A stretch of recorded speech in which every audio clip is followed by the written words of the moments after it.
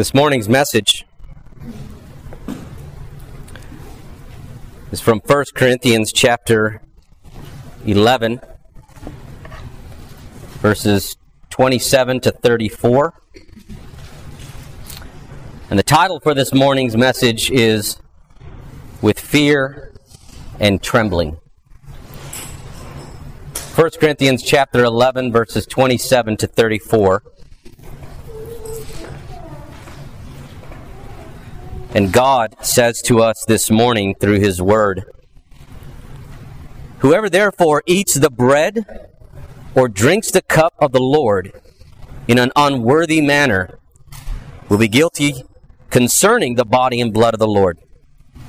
Let a person examine himself then, and so eat of the bread and drink of the cup. For anyone who eats and drinks without discerning the body eats and drinks judgment on himself. That is why many of you are weak and ill, and some have died. But if we judged ourselves truly, we would not be judged. But when we are judged by the Lord, we are disciplined, so that we may not be condemned along with the world. So then, my brothers, when you come together to eat, wait for one another. If anyone is hungry, let him eat at home, so that when you come together, it will not be for judgment. About the other things, I will give direction when I come." Join me in a word of prayer. Our gracious God, Holy Father, we pray that as we wrap up this so important section regarding the Lord's Supper, and as we walk through this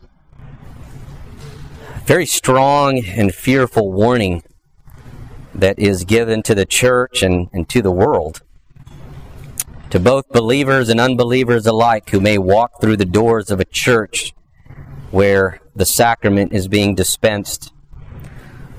Father, we pray that we would take these words to heart, that we would not read them as silly children's stories that we tell to frighten our children into behaving properly. But we pray that we would read these words as they were intended to be read, as the very words of God spoken to His people for our protection. We pray, Lord God, that you would, by your Holy Spirit, enable us to understand your word rightly and to apply it to our lives. And we pray these things in Christ's name. Amen. As we read through the Old Testament, particularly when the first time you read through the Old Testament as a young believer, you may have been struck by how often God smites people down. I mean, you read through the Old Testament, and the first time I remember reading through it, I thought, wow, I mean, it's just like left and right. He's just smiting people down. We read about the great flood. I mean, that's early on, where God destroys the entire world. I always find it interesting that, parents always want to decorate their children's rooms with Noah's Ark and cute little animals, when the reality was that would have been a horrific event to experience and to live through.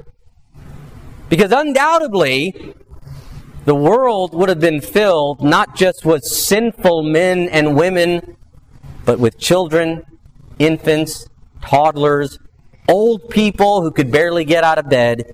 God destroys all of them. Sodom and Gomorrah, 2 entire cities. I mean, we still debate, and it's a legitimate debate, whether or not it was ethical for us to drop the atomic bomb on Nagasaki and Hiroshima. Was that the right thing to do?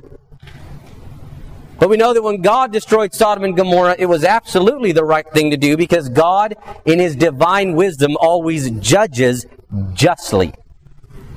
And God is sovereign. God always does what is right. Nevertheless, these were 2 cities filled with men, women, children, toddlers, infants. and old people. He destroys Pharaoh. Right? The exodus from Egypt that brings them through the Red Sea. And I know we all think, yeah, but Pharaoh deserved it. I mean, he hardened his heart. He wouldn't let them go. Right? I mean, time after time. What a moron. He deserved to die simply because of his stupidity. But what about the Egyptian army? These were just soldiers doing their job. They just signed it. They just enlisted. God destroys all of them. Well, what about the story that we read in 2 Samuel chapter 6 of poor Uzzah? Here's a guy who was trying to do the right thing. First of all, their first mistake, if you understand your Old Testament, if you studied your Old Testament closely, the Ark of the Covenant was the throne of God. And like every king in the ancient world, if the throne was going to be moved with the king sitting upon it, it would be carried. No respectable king would ever allow his throne to be put on the back of an ox cart. And that's exactly what they did, and that was their first mistake. But that wasn't Uzzah's fault. He's just doing his job. The cart starts to stumble, the ark starts to slide. What would you do? Gosh, stop the ark, don't let it fall. This box is gold and glittering with jewels. He does what anyone would have done. Don't let it fall off the ark. And at that moment, God says, I have had enough. And he strikes Uzzah dead. And we read that and we sometimes think that's a bit harsh. Even David was upset. But that was the throne of their king. Even today in England, no one would ever think if King Charles was sitting upon his throne and there's an audience and there's reporters and there's people there. Could you imagine a commoner breaking out of the crowd and walking up to the throne of King Charles as he is sitting on it because he wants to touch the throne and go, wow, that's an amazing piece of furniture.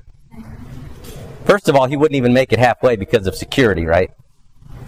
But even if he did, the very thought would be abhorrent to the British people. Who do you think you are to approach the throne of King Charles and to lay your hand on the very throne that he is seated on? What is wrong with you? England hasn't beheaded someone in hundreds of years for something like that, but they would probably think about it at that point. The ark is the very throne of God, and for Uzzah to lay his sinful hand on it was to disrespect the king.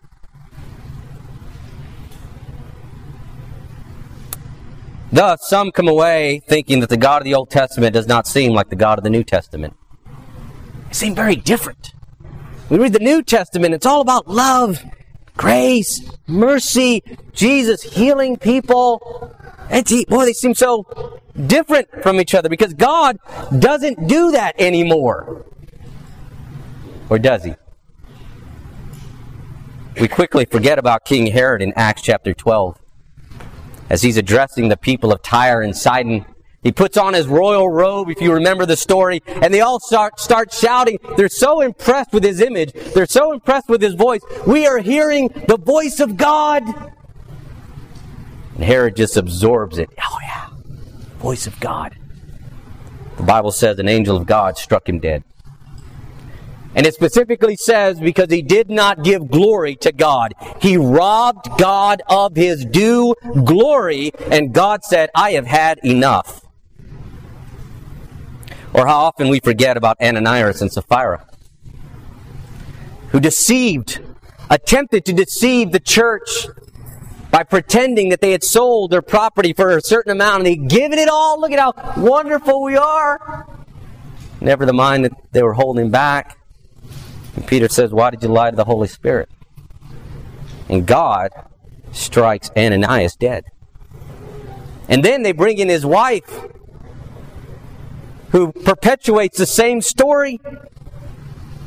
And God strikes her dead. There's an important lesson there on women following their husbands to do the wrong thing. But that's a sermon all in and of itself.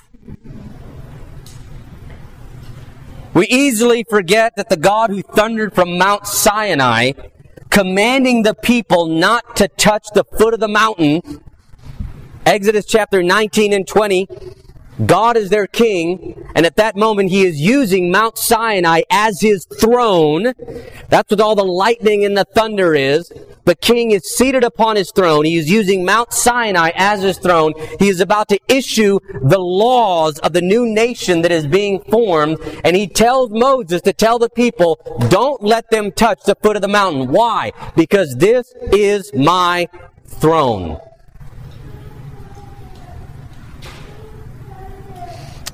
The same God who struck down Uzzah for touching the ark is the same King of Kings in the Old Testament, which is the same King of Kings in the New Testament.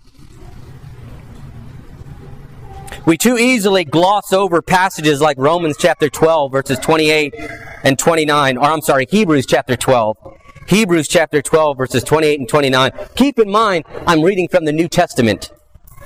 Hebrews chapter 12, verses 28 and 29. Therefore, let us be grateful for receiving a kingdom that cannot be shaken, and thus let us offer to God acceptable worship, listen, with reverence and awe, for our God is a consuming fire.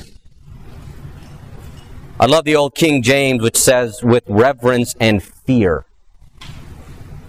Because our God, the God of the New Testament, the God we worship today, the God who died on the cross for our sins, our God is a consuming fire. Yet today, many churches render to God whatever kind of worship they fancy, believing that, God should just be thankful that we're here. He should just be thankful that we're worshiping Him. Too often, this is driven by the fact that we understand, particularly as Protestants, that justification is by faith alone. Thankfully, right? We are saved not by what we do, not by how we worship.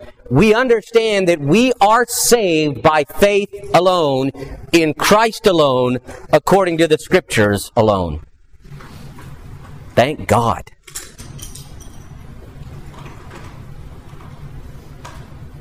But shouldn't our love for Christ drive us to want to worship Him in a way that pleases and honors Him?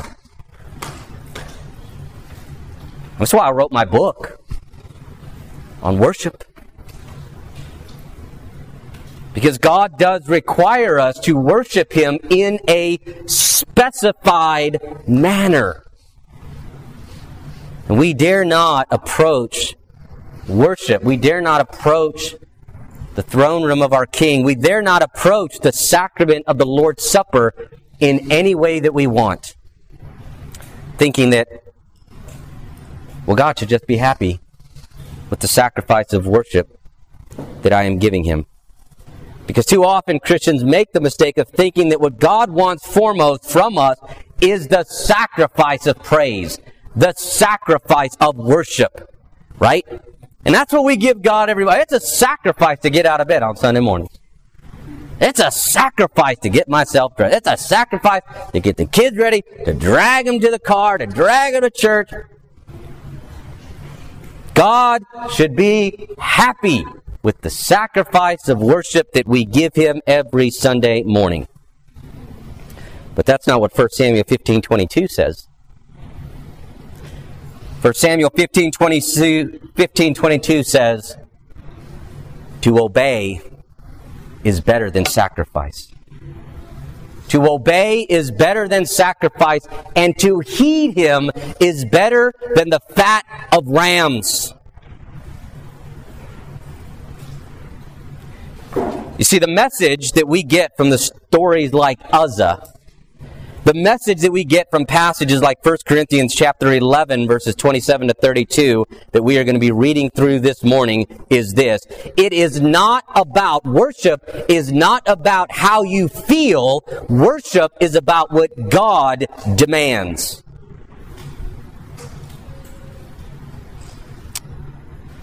And so here, Paul is going to wrap up this very important section on the Lord's Supper with a very strong word of warning to the church then and to the church today. Beginning in verse 27, he says, "Whoever therefore, in light of what the Lord's Supper is all about," which he just talked about in verses 23 to 26, right? We looked at that last week. And if you're curious, the sermons are online. I would encourage you to go back, particularly the section on the Lord's Supper beginning in verse 17, and to listen to those two sermons leading up to today. But he just finished talking about the significance of the Lord's Supper, what it means, why we do it. And so he says, "Whoever therefore, in light of this truth, in light of what we are doing in the Lord's Supper, whoever therefore eats the bread or drinks the cup of the Lord in an unworthy manner," listen, "will be guilty, will be held culpable by God concerning the body and the blood of Christ." What does he mean by unworthy manner? We need to define our terms, right? Because we don't want to engage in eisegesis here and just read into that phrase what we think it means. We always want to get our definitions from Scripture and from the immediate context. So what does he mean by unworthy manner? Well, it's what he talked about back in verses 18 to 22. In verse 18, he specifically mentions divisions and factions within the church. For in the first place, when you come together as a church, I hear that there are divisions among you. So any church that is partaking of the Lord's Supper, where within the church itself there are divisions, there are factions, there is infighting, people are battling against each other, people are engaging in intentional divisiveness within the church. That's what he means by an unworthy manner. Also, the beginning of verse 21, he says, "For in eating one goes ahead with his own meal, and one goes hungry." In other words, selfishness and self-centeredness. To partake of the Lord's Supper, to approach the Lord's Supper when there is selfishness and self-centeredness within your own life, within your own heart, within your own family, within the church, that is to partake of the Lord's Supper in an unworthy manner.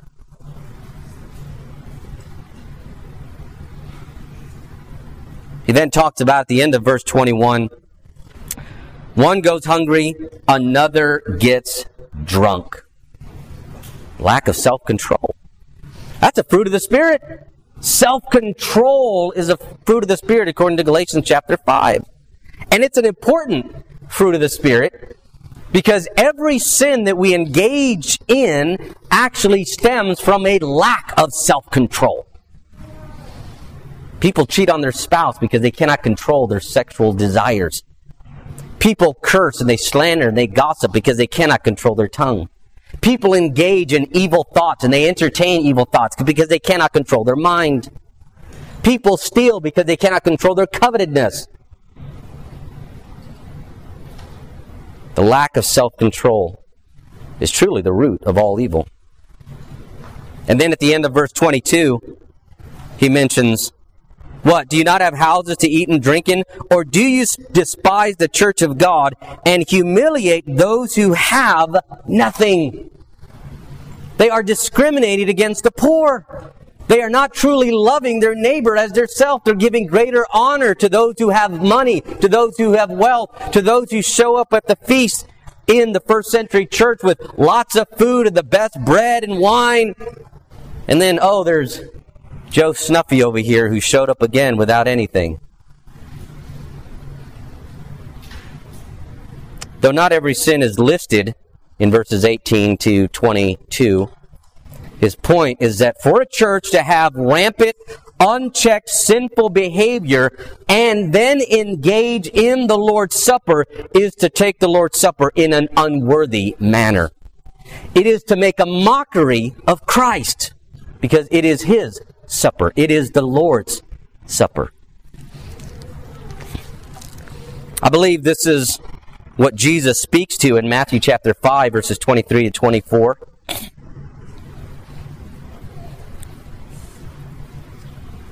There, Jesus says, "So if you are offering your gift at the altar," you're about to engage in an act of worship. Offering your gift at the altar. "If you are offering your gift at the altar and there remember that your brother has something against you," Jesus says, "stop.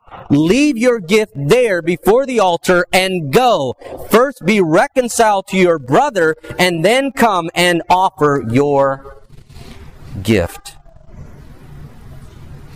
In other words, Jesus is saying, don't you dare engage in worship if there is unchecked, unrepentant sin in your heart. If you are harboring animosity towards someone else in your life, deal with that first before approaching the Lord's Supper, because to do so is to partake of the Lord's Supper in an unworthy manner. And this is the point that Paul is making to the church. Don't you dare enter corporate worship and approach the Lord's Supper with unrepentant sin in your mind, in your heart, or in your life. To do so is to be guilty, Paul says, concerning the body and the blood of the Lord. But what does that mean? What does he mean by guilty of the body and the blood of the Lord?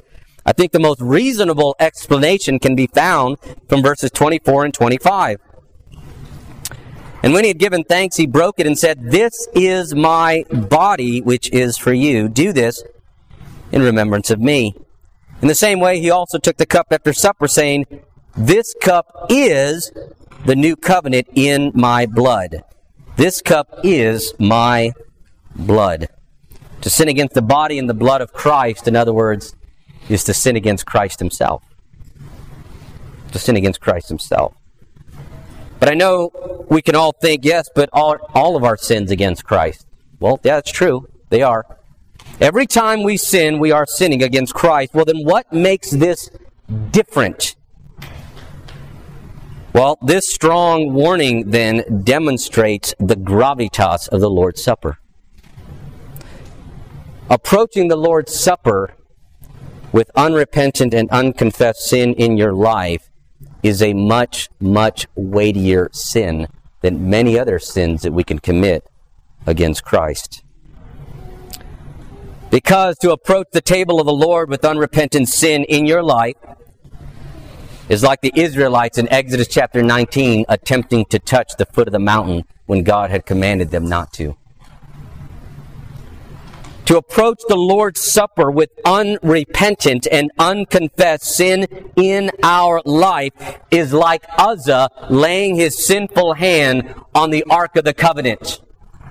How dare you? To approach the Lord's Supper with unrepentant sin, unconfessed sin, unresolved sin in your life is literally attempting to take a seat at the table of Christ himself. What arrogance to do that. What pride. What foolishness to attempt to sit at the seat of Christ when you are not living your life for the glory of Christ. And thus Paul says in verse 28, Let a person examine himself then, right? Therefore, then, in light of this truth, Paul says, let a person examine himself, and so eat of the bread and drink of the cup. It is imperative that each person ensure that he or she is in the faith and not harboring unconfessed and unrepentant sin in his life. For this reason, some churches practice what is called closed communion. And some theological terms for you to understand. There are basically three ways in which churches practice communion: closed communion, semi-closed communion, and open communion. Closed communion is when a church says only members of this church may partake in the Lord's Supper. There are churches that do that. There is some wisdom there, because if you're visiting, they would say, we don't know you. We don't know if you're saved. And this is such a serious event that unless you're a member of the church, where the elders have actually examined you, they've heard your testimony, we've seen how you live your life, you cannot partake of the sacrament. Some churches practice open communion, which is foolish. And that is the Lord's Supper is available to whoever wants it. We'll just set it at the back of the sanctuary during the worship. I've seen a church do that. During the worship service, if you feel moved to go back and take the sacrament, it's back there. Treat it as though it is so insignificant. We'll just throw it at the back of the church. People can just walk back. Little kids can go back. They'll just rummage through there, grab a few handfuls of crackers. Foolishness. And then there's what is called semi-closed, or sometimes referred to as semi-open communion, and that is what we practice in this church. And that is that we allow the Lord's Supper to be taken by anyone who believes that they are worthy of it, because it is the Lord's table, it's the Lord's Supper, it's not Grace Reformed Church's table. It is open to all believers, but what I do is I fence the table verbally every week. Every week I remind everyone here that you ought not to take the sacrament if, number one, you're not a believer and you've not truly placed your faith in Christ. Number two, if you are a believer, but you know there is unrepentant, unconfessed sin in your heart, do yourself a favor and do not take the Lord's Supper. And I encourage parents to monitor your children, because they are your responsibility. And if you're not convinced that they should be taking it, don't let them take the sacrament. And I take this approach of a semi-closed because Paul doesn't command the elders to examine each person. He says, let anyone who eats, verse 28, let a person examine himself. Paul says, examine yourself. Why? Because the elders cannot see in your heart. All they can do is hear your words. Only God knows your heart. And that's an important thing to understand. God sees your heart. You may be able to fool everyone else in the room, but you can't fool God. You ought not to approach the table in an unworthy manner. In verse 29, Paul will then explain the why.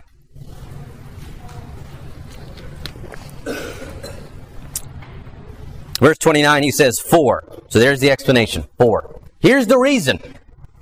For anyone who eats and drinks without discerning the body, eats and drinks judgment on himself.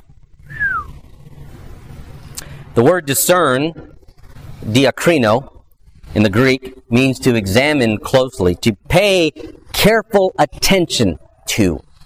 Paul is saying, pay careful attention to yourself. Examine yourself closely. And if there is any doubt, right, the old phrase is better safe than sorry. If there is any doubt in your mind that you should be taking the Lord's Supper on any given Sunday, don't let pride get in the way. Don't think, I don't want to just pat, because everybody's going to, why isn't she taking the Lord's Supper? Oh my word, what did she do? Better to face scrutiny from those sitting next to you than to come under the judgment and the wrath of God. So what does Paul mean by discerning the body? There's four prominent views on this. The first is that he is referring to the body of Christ. In other words, Christ himself. Without discerning Christ, without paying attention to who Christ is, without contemplating who it is that the table that we are sitting at. When we talk about the Lord's Supper, who is that Lord? Who is Christ? What has he done for me? The second view is that Paul is saying that no one should take the Lord's Supper without realizing that you are actually eating Christ's body. For anyone who eats and drinks without discerning the body the body that you're holding the body of Christ, and anyone who does not recognize that they are actually holding the body of Christ is drinking judgment on themselves. Obviously, that is the view of Rome, which we disagree with. The third view is that Paul is referencing the significance of Christ's bodily sacrifice. That anyone who takes the Lord's Supper without recognizing the significance of Christ's body that was broken and crucified for us, who takes it flippantly, not recognizing what it represents, is drinking judgment on himself. And the fourth view is that Paul is referring to the body, the church, the body of Christ, without paying attention to the body of Christ, without discerning, how do I relate to this body? How does this body relate to me? Are we in harmony with each other? Am I in harmony with them? Am I holding some sort of animosity against someone else in the church? Likely, I think Paul means the last two. In other words, recognizing the significance of Christ's bodily sacrifice and discerning the body, meaning the body of Christ, the church. This is because he has just finished talking about Christ referring to the bread as his body. He broke it and said, "This is my body." So when we take the Lord's Supper, we need to recognize that the bread and the fruit of the vine represent the body of Christ that was sacrificed for us. We ought to understand that. But he also makes the correlation to us being the body, and he correlates that to the bread that we take back in chapter 10, verses 16 and 17. He says, the bread that we break, is it not a participation in the body of Christ? Because there is one bread, we who are many are one body, for we all partake of the one bread. Paul was very fond of using that kind of language to talk about the body of Christ, to talk about the church. In Romans chapter 12, verses 4 and 5, Paul says, "For as in one body we have many members, and the members do not all have the same function, so we, though many, are one body in Christ, and individually members of one another." In other words, in taking the Lord's Supper, we need to, number one, be mindful of the body of Christ, which was sacrificed for us, and the weightiness of what that means.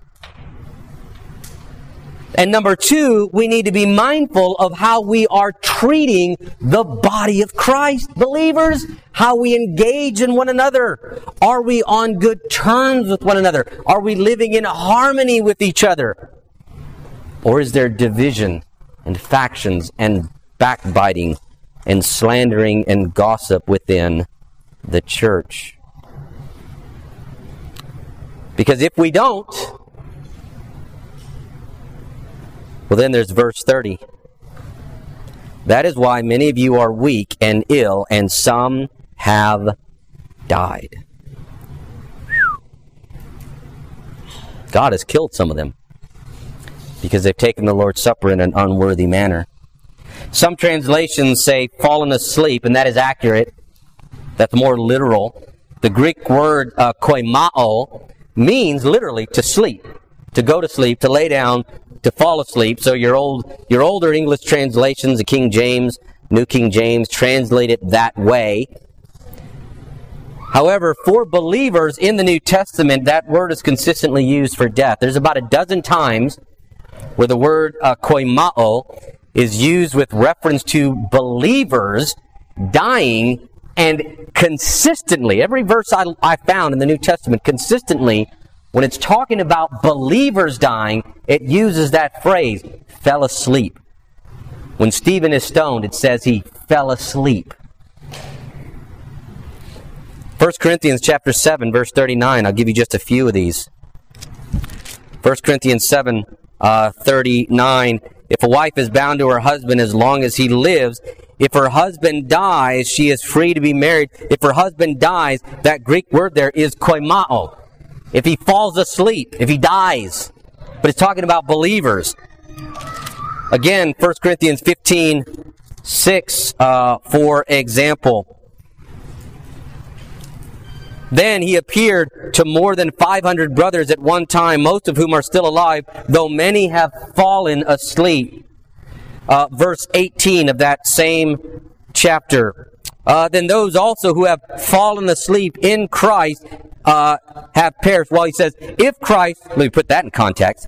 If Christ has not been raised, your faith is futile and you are still in your sins. He's saying if the resurrection didn't happen, then your faith is futile, you're still in your sins. Then that would mean those who have fallen asleep in Christ have perished, fallen asleep in Christ.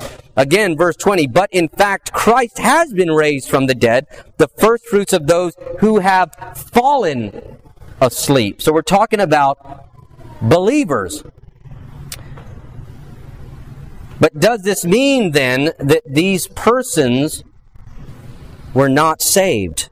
In other words, when we read that passage in 1 Corinthians, those who have fallen, those who have died in the church, are we talking about believers or are we talking about unbelievers who died because they took the Lord's Supper in an unworthy manner?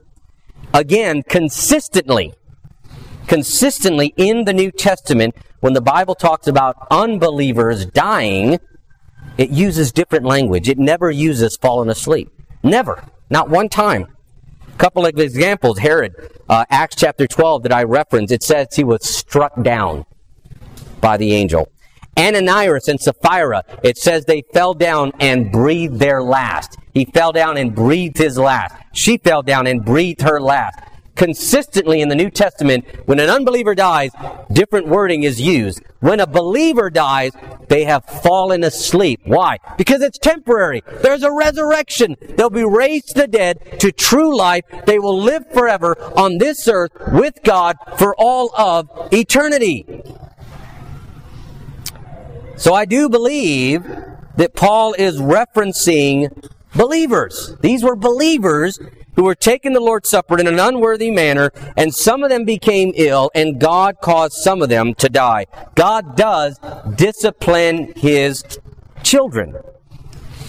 Psalm 94, verse 12 says this, "Blessed is the man whom you discipline, O Lord, and whom you teach out of your law." Blessed is the man whom you discipline. Proverbs chapter 3, verses 11 and 12. Scripture says, "My son, do not despise the Lord's discipline, or be weary of His reproof. For the Lord reproves him whom He loves, and a father the son in whom He delights." The author of Hebrews references this passage in Hebrews chapter 12 when he talks about the fact that if you are a child of God, know that God will discipline you when you sin because He loves you. He says, what father would not discipline his children unless he loved them? But fathers discipline their children because they love them and they don't want them to do wrong. They don't want them to go down the wrong path. So God disciplines His children when they sin. Thus, this can be avoided. Verse 31, Paul says, "But if we judged ourselves truly," in other words, if we examine ourselves rightly and honestly, listen to what he says, if we judged ourselves truly, we would not be judged. By the way, the word judge in verse 31, both times, and again in verse 32, is the same word for discerning in verse 29. Paul says, judge yourselves rightly and honestly, and God will not judge you. But when we don't judge ourselves rightly, what happens? Feast your eyes upon verse 32. But when we are judged by the Lord, we are disciplined. We are disciplined. Why? Listen to this. So that we may not be condemned along with the world. Interesting. So that's what makes me think that these were believers. Because the reason Paul gives is so that they would not be condemned along with the world. God disciplines His children even sternly, even putting them to death, so that, like the rest of the unbelieving world, they will not be eternally condemned. In other words, God killing certain individuals within the church in Corinth, listen to this, was an act of mercy. It was an act of mercy. God saw that they were sinning gravely by coming to the Lord's Supper every Sunday, Sunday after Sunday after Sunday, and God gets to a point where He says, this is enough. I am just going to take your life and bring you home. It's an act of mercy. It's an act of grace that God shortens their life and brings them home. Paul now wraps all of this up with verses 33 to 34. So then, my brothers, when you come together to eat, wait for one another. Wait for one another. Be courteous to one another. Be generous and kind to one another. Act as if you actually love each other and defer to one another and serve one another. Or as Paul will say in Romans chapter 12, let love be genuine. Don't just say you love your fellow brothers and sisters in Christ. Truly love each other. When you come together, wait for one another. If anyone is hungry, let him eat at home, so that when you come together, it will not be for judgment. If anyone is hungry, let him eat at home. Paul is telling them that when they come together for the meal, because remember in the first century church, usually Sunday was the only time they saw each other all week long. There was no such thing as a midweek study. They didn't gather at Starbucks and drink coffee together, right? They were a farming community, a ranching and farming community. They didn't take days off. You know, cows got to be milked, the fields got to be plowed, harvest has to be brought in. But they would take time on Sunday to come together, and so they would make the most of it. Travel in by wagon from 5-10 miles out, take a while to get to church. Let's not leave right away. And they would have an entire meal. And Paul is reminding them that when you come together and you have a meal as part of taking in the Lord's Supper, this is not a time for wild partying and debauchery and drunkenness. It is a time to celebrate what Christ has done for you, and it is a time to celebrate one another. Celebrate the church. Celebrate being a part of the covenant community of God.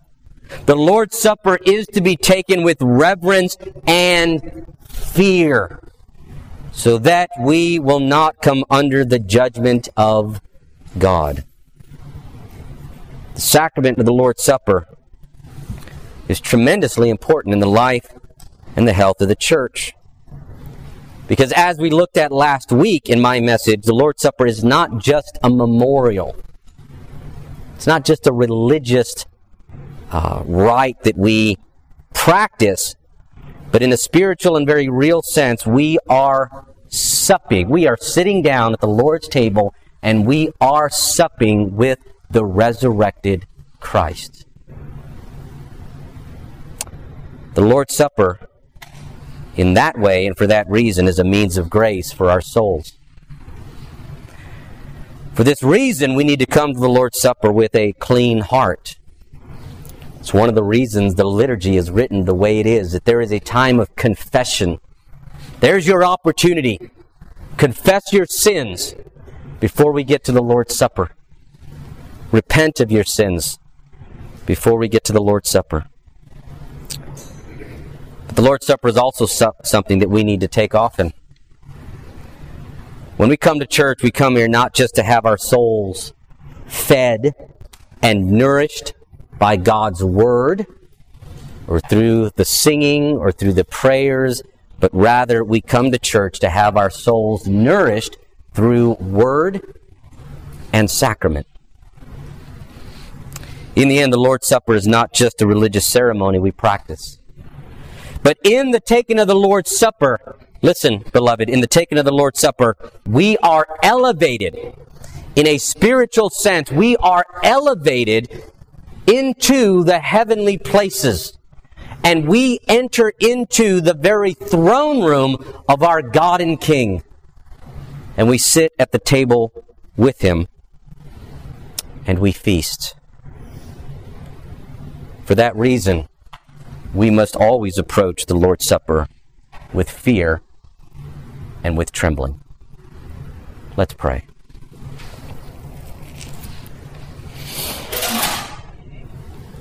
Our gracious God, Heavenly Father, Lord, as we prepare to take the Lord's Supper, Father, I pray that you would enable us, each of us, to examine our hearts rightly and honestly, that we might not come under your judgment.